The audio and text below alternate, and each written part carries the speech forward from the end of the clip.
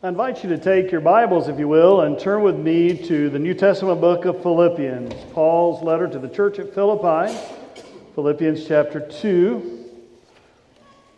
Philippians chapter 2, we'll begin at verse 5. And while you're turning, I want to share a praise with you.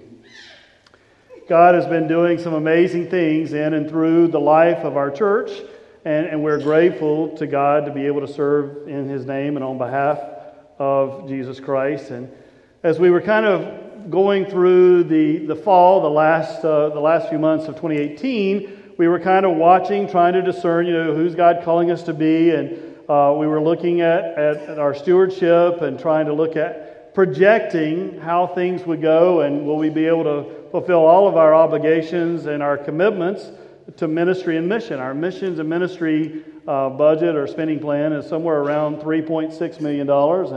And so, we were just kind of watching to see, will we be able to do this? And if not, what are some of the areas where we would change? December of 2017 was the best December stewardship-wise in the history of our church. And so we were kind of looking at that as we were projecting where God would take us. Just to share with you, December of 2018 surpassed December of 2017 by over $131,000, which allowed us to be able to complete all the commitments that we have in ministry and mission. And what a privilege it is to be able to share that. I'll be honest, I was getting a little nervous, and I think sometime God may let us get a little nervous so that we pray. And so I prayed. And so, it's amazing to see what God has done and God is able to do through His church.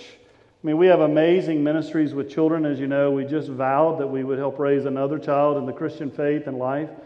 We have ministries here and at our campus in Monroe that's in Spanish or bilingual service that we have there. And we started the new His Kids ministry, which is a ministry for special needs kids, and to be able to know that we're able to carry out that ministry and to do the things that we're called to do.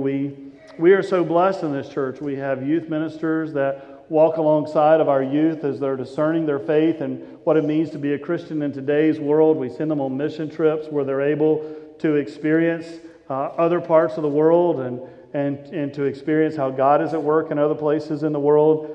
We have an orphanage in Kenya, as you know, where we have like 70 kids, and the amazing thing is these children were eating out of a landfill until a family in our church saw that about 10, 11 years ago and gave the seed money for us to start the Home of the Good Shepherd. And we've been able to get children off the streets and out of the landfills, and it's just been amazing to see in the ministries that we have there. We support a church with a pastor in Romania with Christian Estrate and his wife Ligia, who do an amazing thing. There are only 3 Methodist churches in Romania, and you support one of those churches and the pastor and the family and make that ministry possible there. And same way, I could just go on and on and on with what God is doing.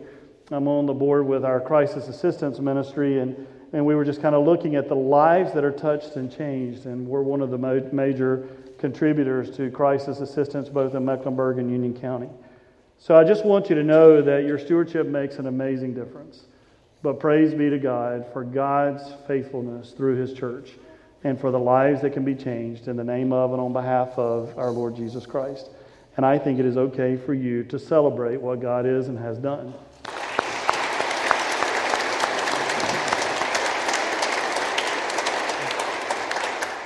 I know some of us are sleeping better at night. Philippians chapter 2. Beginning of verse 5. Paul says, "Let the same mind be in you that was in Christ Jesus, who, though He was in the form of God, did not regard equality with God as something to be exploited, but He emptied Himself, taking the form of a slave, being born in human likeness. And being found in human form, He humbled Himself and became obedient to the point of death, even death on a cross. Therefore God also highly exalted Him and gave Him the name that is above every other name, so that at the name of Jesus every knee should bend in heaven and on earth and under the earth, and every tongue should confess that Jesus Christ is Lord, to the glory of God the Father. Amen." The Word of God for the people of God. Thanks be to God. Let us pray. God, we're just so grateful for your love and grace. And God, I give you thanks for the privilege now as we study the Scripture together to stand before these, your people, your church. So as I stand before these, your people, I pray that this would be your message and not my own. Through the name of Jesus Christ. Amen. Have you ever wondered what it'd be like if you could just get in someone else's mind just for a little while? Sometimes you look over and you see somebody and you see the wheels are just really spinning and you're wondering, wonder what's going on in there. One of the things I love about a little one like this is sometimes you watch these little ones like Overton and you know those little wheels are spinning. You see them connecting. You see them looking around, taking it all in. And you just wish, I just would give anything to know, what is he thinking right now? What's going on in that little mind? Several years ago, there was a movie called Look Who's Talking that kind of gave us a little bit of a glimpse of maybe what a kid would be saying, especially when we're making all these weird noises and faces in front of them going, seriously, act like an adult. I mean, you wonder what's going on in these little minds, and we share with people, I'll give you a penny for your thoughts. We just want to know, what are you thinking? What are you feeling? One of my nephews is autistic. And he's just an incredible little boy to watch and to experience him. And we were at a dinner not that long ago, and just watching him take his little toys and he lines them up in an amazingly straight row. They're in a specific order as well, and they have exactly the same amount of space in between each toy. And you're just amazed at that little mind in there working. He's not verbal, so it's hard to figure out what is he thinking, but you could watch. And you knew there was a complex mind in there at work. Then one of his cousins or somebody would come and mess with his stuff, which would really irritate him. And then when they were finished, the toys would be lined back up in exactly the same order they were in before, with exactly the exact same spacing in between them. An amazing mind. And I thought, wouldn't it be great if you knew what he was thinking? If you could just experience, because there's an incredible young man in there with an incredible mind that's at work. Sometimes we even look at people, we go, what are you thinking? Sometimes I'll look over at my wife and I can tell the wheels are spinning, and I'll go, what are you thinking? Sometimes when I was growing up, my parents would look at me and ask a similar question, worded slightly differently, like, what were you thinking? They're like, were you even thinking? I mean, what was going on in that mind of yours that would cause you to do something like this? I mean, sometimes we're curious what it would be like to be in someone else's mind, and yet Paul here says, you are to be. He says, I want you to have the mind of Christ. Let the same mind be in you that was in Christ Jesus. To have the mind of Christ, that doesn't sound like necessarily the easiest thing to be able to do. When John Wesley was asked about Jesus saying we're called to be perfect, what does that mean? He reflected on that and discerned that to be made perfect, like God is perfect according to what Jesus said to us, would be to be habitually filled with the love of God and neighbor, which I love the way he said that. It wasn't just love God and neighbor, but to be habitually filled with the love and God and neighbor. That's just part of who we are. To have the mind of Christ and to walk as Jesus walked. To have the mind of Christ. Loving God, loving others, to have the mind of Christ. The Wesley Study Bible says that the mind of Christ refers to the thoughts, emotions, the values that led Christ to give his life for us. So what does it mean for us to have the mind of Christ today? Well, one of the things when you start looking at the Gospels, thinking about, what does it mean to have the mind of Christ? I was looking back through, the Gospels, the 4 Gospels, looking at what Jesus did, discerning what can we grasp about the mind of Christ. And one of the things that you see very clearly is that Jesus knew what his calling and his purpose was, and he was going to stick with it regardless.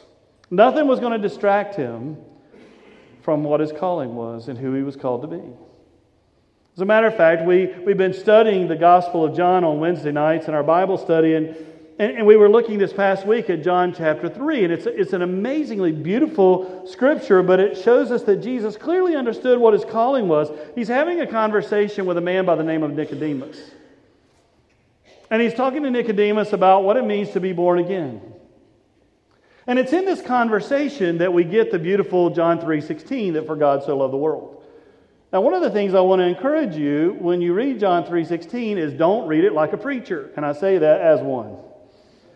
I mean, sometimes when we read John 3:16, we go, "For God so loved the world." Well, don't read it like that. That's not the way Jesus said it. Jesus was in a conversation with one person. He wasn't talking to a crowd. He was talking to one person at night who came to him and was having conversation. And Jesus had been having an intimate conversation with him when Jesus got to that point. And I picture Jesus maybe even placing his hands on Nicodemus' shoulders as he said to him, "For God so loved the world." He's talking to one. For God so loved the world that He gave His only begotten Son, so that whosoever would believe in Him would not perish but have everlasting life. And then I think Jesus looked at him and He said, "You see," and verse 17 is just as important, "God did not send His Son into the world to condemn the world, but that the world through Him might be saved." I mean, wow. I mean, Jesus knew this is my purpose, this is my calling, and Satan tried everything he could do to distract Jesus from it. I love the fact that, when Jesus is baptized in Matthew chapter 3, the heavens open, the Spirit descends, and you hear God say, "This is my Son. You are my Son, the beloved, with whom I'm well pleased." And then immediately you turn to chapter 4, Jesus goes out in the wilderness, and after he'd been there for a while, Satan gets all over him, trying to tempt him.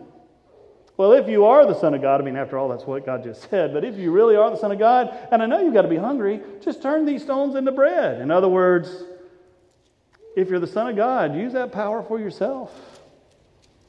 And Jesus, well, that's not my purpose. He takes him up on the temple. The pinnacle of the temple is like the steeple of the church, and he says, "Well, why don't you jump from here? Because if you really are the Son of God," the Scripture says that He will not allow you to dash your foot against a stone, so the angels will catch you. The angels will catch you. Jump. And he goes, "No. That's not my purpose. We're not going to test God. That's not my purpose." Well, then he shows him all the kingdoms of the world. If you'll just bow down and worship me, you can have all of this. And Jesus said, "That's not why I'm here." He knew his calling. He knew his purpose. He knew what he was supposed to do. As a matter of fact, we learn in John chapter 6 when Jesus feeds the 5,000, although it really was not 5,000, the Scripture said it was 5,000 men, not counting the women and the children. So if you add the men, the women, the children, and everybody around, it was probably more like 15 or 20,000 people, and all he has is 5 loaves and 2 fish, and he blesses and feeds the crowds, and the crowds are going, "This is absolutely amazing." Just look what he did. He fed all these people with all that. Let's make him king. That would be tempting to most of us. You want to be the king? Do I get the palace? You get the palace. Uh-huh. Do I get the horses and the chariots? Yes, the horses and the chariots. Those new chariots, they're speed balanced, Bluetooth, all the way. You got it, whatever you want. They're all yours. I can have this, yes, you can have that. All right. Well, Jesus realized they were going to make him king. And John said, he slipped away. He snuck out. That wasn't his purpose. That's not why he came. And although the temptation was there, that's not what he was about. You see Jesus really struggle in the Garden of Gethsemane. If you want to know the temptation, that's it. Luke tells us that when Satan finished the temptations of Jesus, he left him till a more opportune time. Not a more opportune time than when Jesus was in the Garden of Gethsemane. What more opportune time is there when you're kneeling down to pray, knowing the soldiers are coming to get you, and you're about to be beaten and crucified? And Jesus knew what crucifixion looked like. He wasn't the first person to be crucified. The Romans crucified on a regular basis. It was death by cruelty. They would place you on that cross, put a sign over your head to tell you what you did, thief or whatever it might be, murderer, whatever it might be, and they hung you outside of town so that as others came into town, they would look up and see what was going on and go, "You do what he did, you get what he got." That was the whole thing. So Jesus knew what was coming.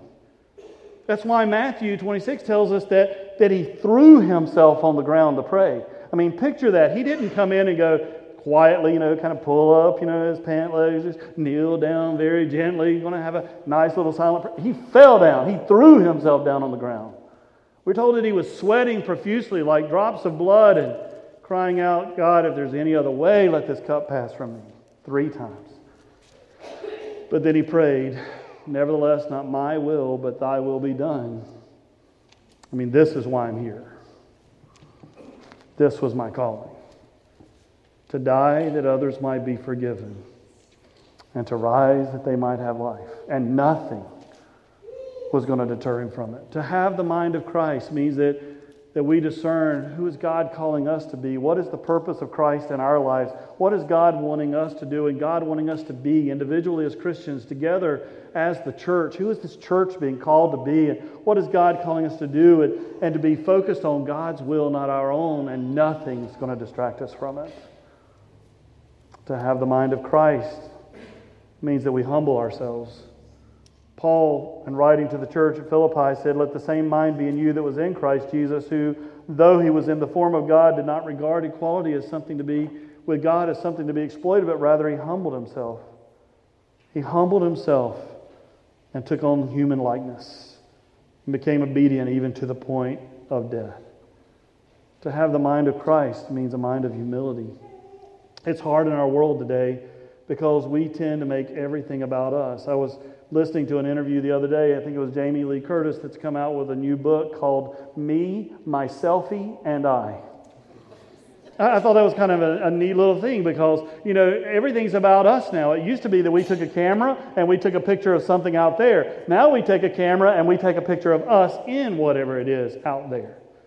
As a matter of fact, I will tell you, I did a wedding in this sanctuary one time, and it about drove me nuts, but I didn't say anything about it because I literally was just amazed when the bride is getting ready to come down the aisle, and I see someone in the pew looking back there, and making sure they get the bride in the background, but I got to be there first. And you realize what that says about our world today, that it's no longer about her, it's about me being here at her wedding. Wow. We tend to make things about us. The mind of Christ is one of humility. I mean, picture this in John chapter 13. John tells us that when Jesus was in the upper room, he doesn't tell us a lot about he took bread and blessed and broke it. He took the cup and blessed it and gave it to the disciples. John doesn't tell us a lot about that. What John tells us is that Jesus was meeting with his disciples. He got up from the table, took off his outer garment, got on his knees and washed the disciples' feet. Well, that was the job of the servant. I mean, you walked everywhere in biblical times, and people wore the sandals, and it was wilderness, arid kind of land. So you came in and your feet would be covered in dust and dirt. And so when you came in, it was the job of the servant to get down on their knees so you didn't have to do it yourself and wash your feet. And what Jesus did was Jesus got up, the Son of God. John tells us that he is God in human form, that God himself got up, got on his knees, and washed the disciples' feet. And then Jesus said, "Now just as I've done this to you, you should do this for one another, to humble yourselves and to serve one another." Humility. C.S. Lewis, in his book, Mere Christianity, says that pride is spiritual cancer. It eats up the very possibility of love or contentment or even common sense.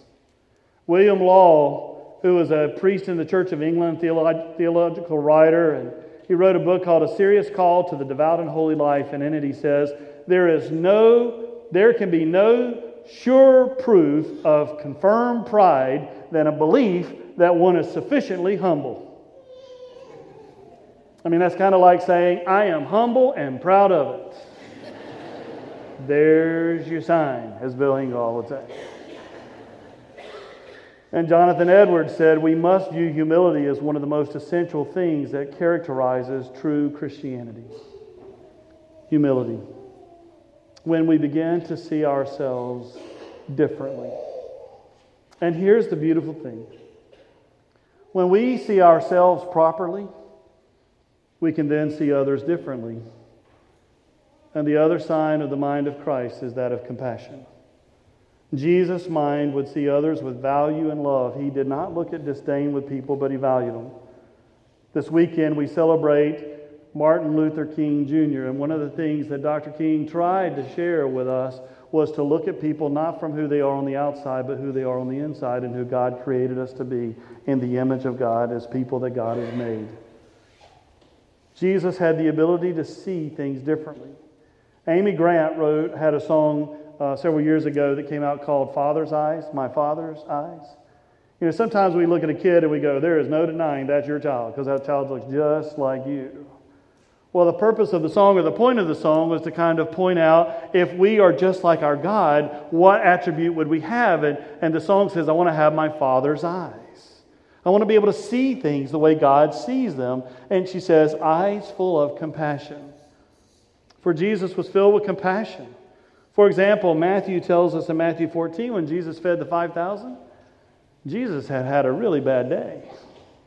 A really bad day. As a matter of fact, he had heard about John the Baptist being killed, and things were just kind of rough at the moment. And so actually, Jesus goes to the shore, gets in a boat to go to the other side because he needed to be alone. He got in a boat, we're told, to go across to a deserted place and be all by himself. He just needed to be alone. But when he gets to the other side, the crowds realized that he was coming, and the crowds had already gathered. And when Jesus got off the boat, here were all the crowds.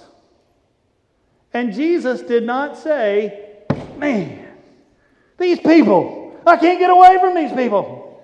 Everywhere I go, there's these people. Heal me for this, heal me for that. Everybody needs healing. Jesus didn't rant and rave and get all frustrated, but rather, as bad a day as he had, losing someone that he dearly loved, Matthew 14:14 says that when he went ashore, he saw the crowd and he had compassion for them. And he cured their sick. When we start seeing ourselves properly with humility, then we can start seeing others differently with compassion. As a matter of fact, Matthew 9:35 said, then Jesus went about all the cities and the villages, teaching in their synagogues, proclaiming good news of the kingdom, curing every disease and every sickness. And when he saw the crowds, he had compassion for them, for they were like sheep without a shepherd. And I love in Matthew 20 the story of the two blind men. And I just think it's interesting that there are two of them, because that must have meant they were so alone that they finally teamed up. I'm hurting, you're hurting. Maybe if we at least work together.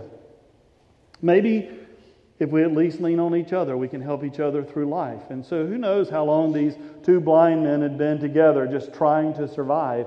But they hear that Jesus is coming through, and they start yelling out to Jesus. And Matthew 20:34 says that, moved with compassion, Jesus touched their eyes. Moved with compassion, he touched their eyes. Our challenge is to have the mind of Christ. One that understands who we're called to be. One that understands humility. If God himself is willing to humble himself and take on human form and then even kneel down and wash our feet, surely we can humble ourselves. And when we see ourselves properly, then to be able to see others differently with the eyes of compassion. But Paul warns us. He says in Romans 12 verse 2, do not be conformed to this world, but be transformed by the renewing of your minds, so that you may discern what is the will of God, what is good and acceptable and perfect. Philippians 4:7 he says, and the peace of God which passes all understanding will guard your hearts and your minds in Christ Jesus. And in 2 Corinthians 11:3, he shows that he's nervous because he says, but I am afraid that as the serpent deceived Eve by its cunning, your thoughts will be led astray from a sincere and pure devotion to Christ. To have the mind of Christ. Paul says that's our challenge. Nancy and I have now been married for 34 years. It's hard to believe. We got married when we were 10. Actually, we got married when we were 20. And so you can do the math, because that's the nice thing about getting married on a kind of an even year is like, how long you been married? How old am I? Minus 20. 34 years. 34 years we've been married. And that makes life interesting, because after being together for so long, we have started thinking alike. It's kind of eerie. As a matter of fact, it drives our kids crazy. That sometimes we'll be in a conversation and both of us at the exact same time will respond to something they said verbatim with each other. And Ashley and Andrew go, you people have been together way too long. I mean, we can finish each other's sentences. We kind of know what the other one is thinking, which is not always a good thing. And I mean, one day, it wasn't long ago, I was talking to my son, and we were talking about something, and I gave him an answer, and he goes, "This is unreal." I said, "What?" He goes, "I just got off the phone with Mom. She said the exact same thing. We don't even have to be together anymore. We use the Force." Years of marriage, sharing life together, and pretty soon you're able to almost think as the other one thinks. It comes from years of intimate relationship, which is exactly what we're called to have with Christ. To have the mind of Christ, to be able to think as He would think, to be able maybe even to finish the sentence of Jesus Christ, and to be able to see what God would see in our world, and to know how God would act and how God would want us to react. Well, that comes from spending time together. Our goal is to have the mind of Christ, to be so focused on who God is calling us to be that we'll let nothing distract us from it. That we will fill our lives with humility, because to have the mind of Christ is to have the mind of one who would leave the glory of heaven to come and serve and make a difference for others. And when we have the mind of Christ with a spirit of humility, and we see ourselves properly, we will see others differently and see them with eyes of compassion. And where we reach out and we touch and care about others. Our temptation in our world today is not even to see others, much less have compassion for them. To have the mind of Christ means to think like Christ, and then to act like Him when we realize what He would have us to do and to be. So Paul looks at you today, the church, and says, "Let the same mind be in you that was in Christ Jesus, our Lord." Will you pray with me?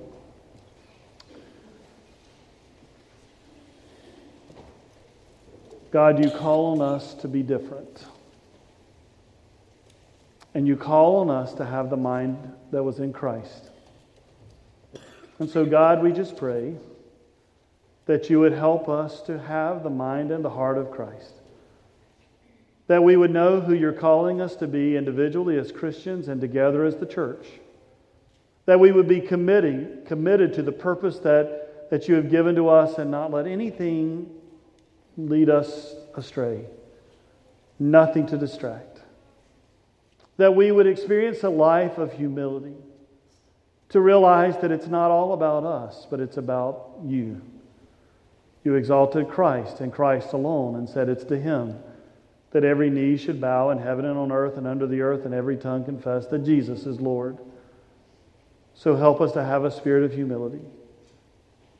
And since we then see ourselves properly, help us to see others differently with compassion. And help us, dear God, we pray, to see the needs around us, to hear the cries, to see the calls, and to respond as you would respond. Help us to grow in our relationship with you to the point that we would know what you think and say what you would say. All in the name of Jesus Christ. Amen.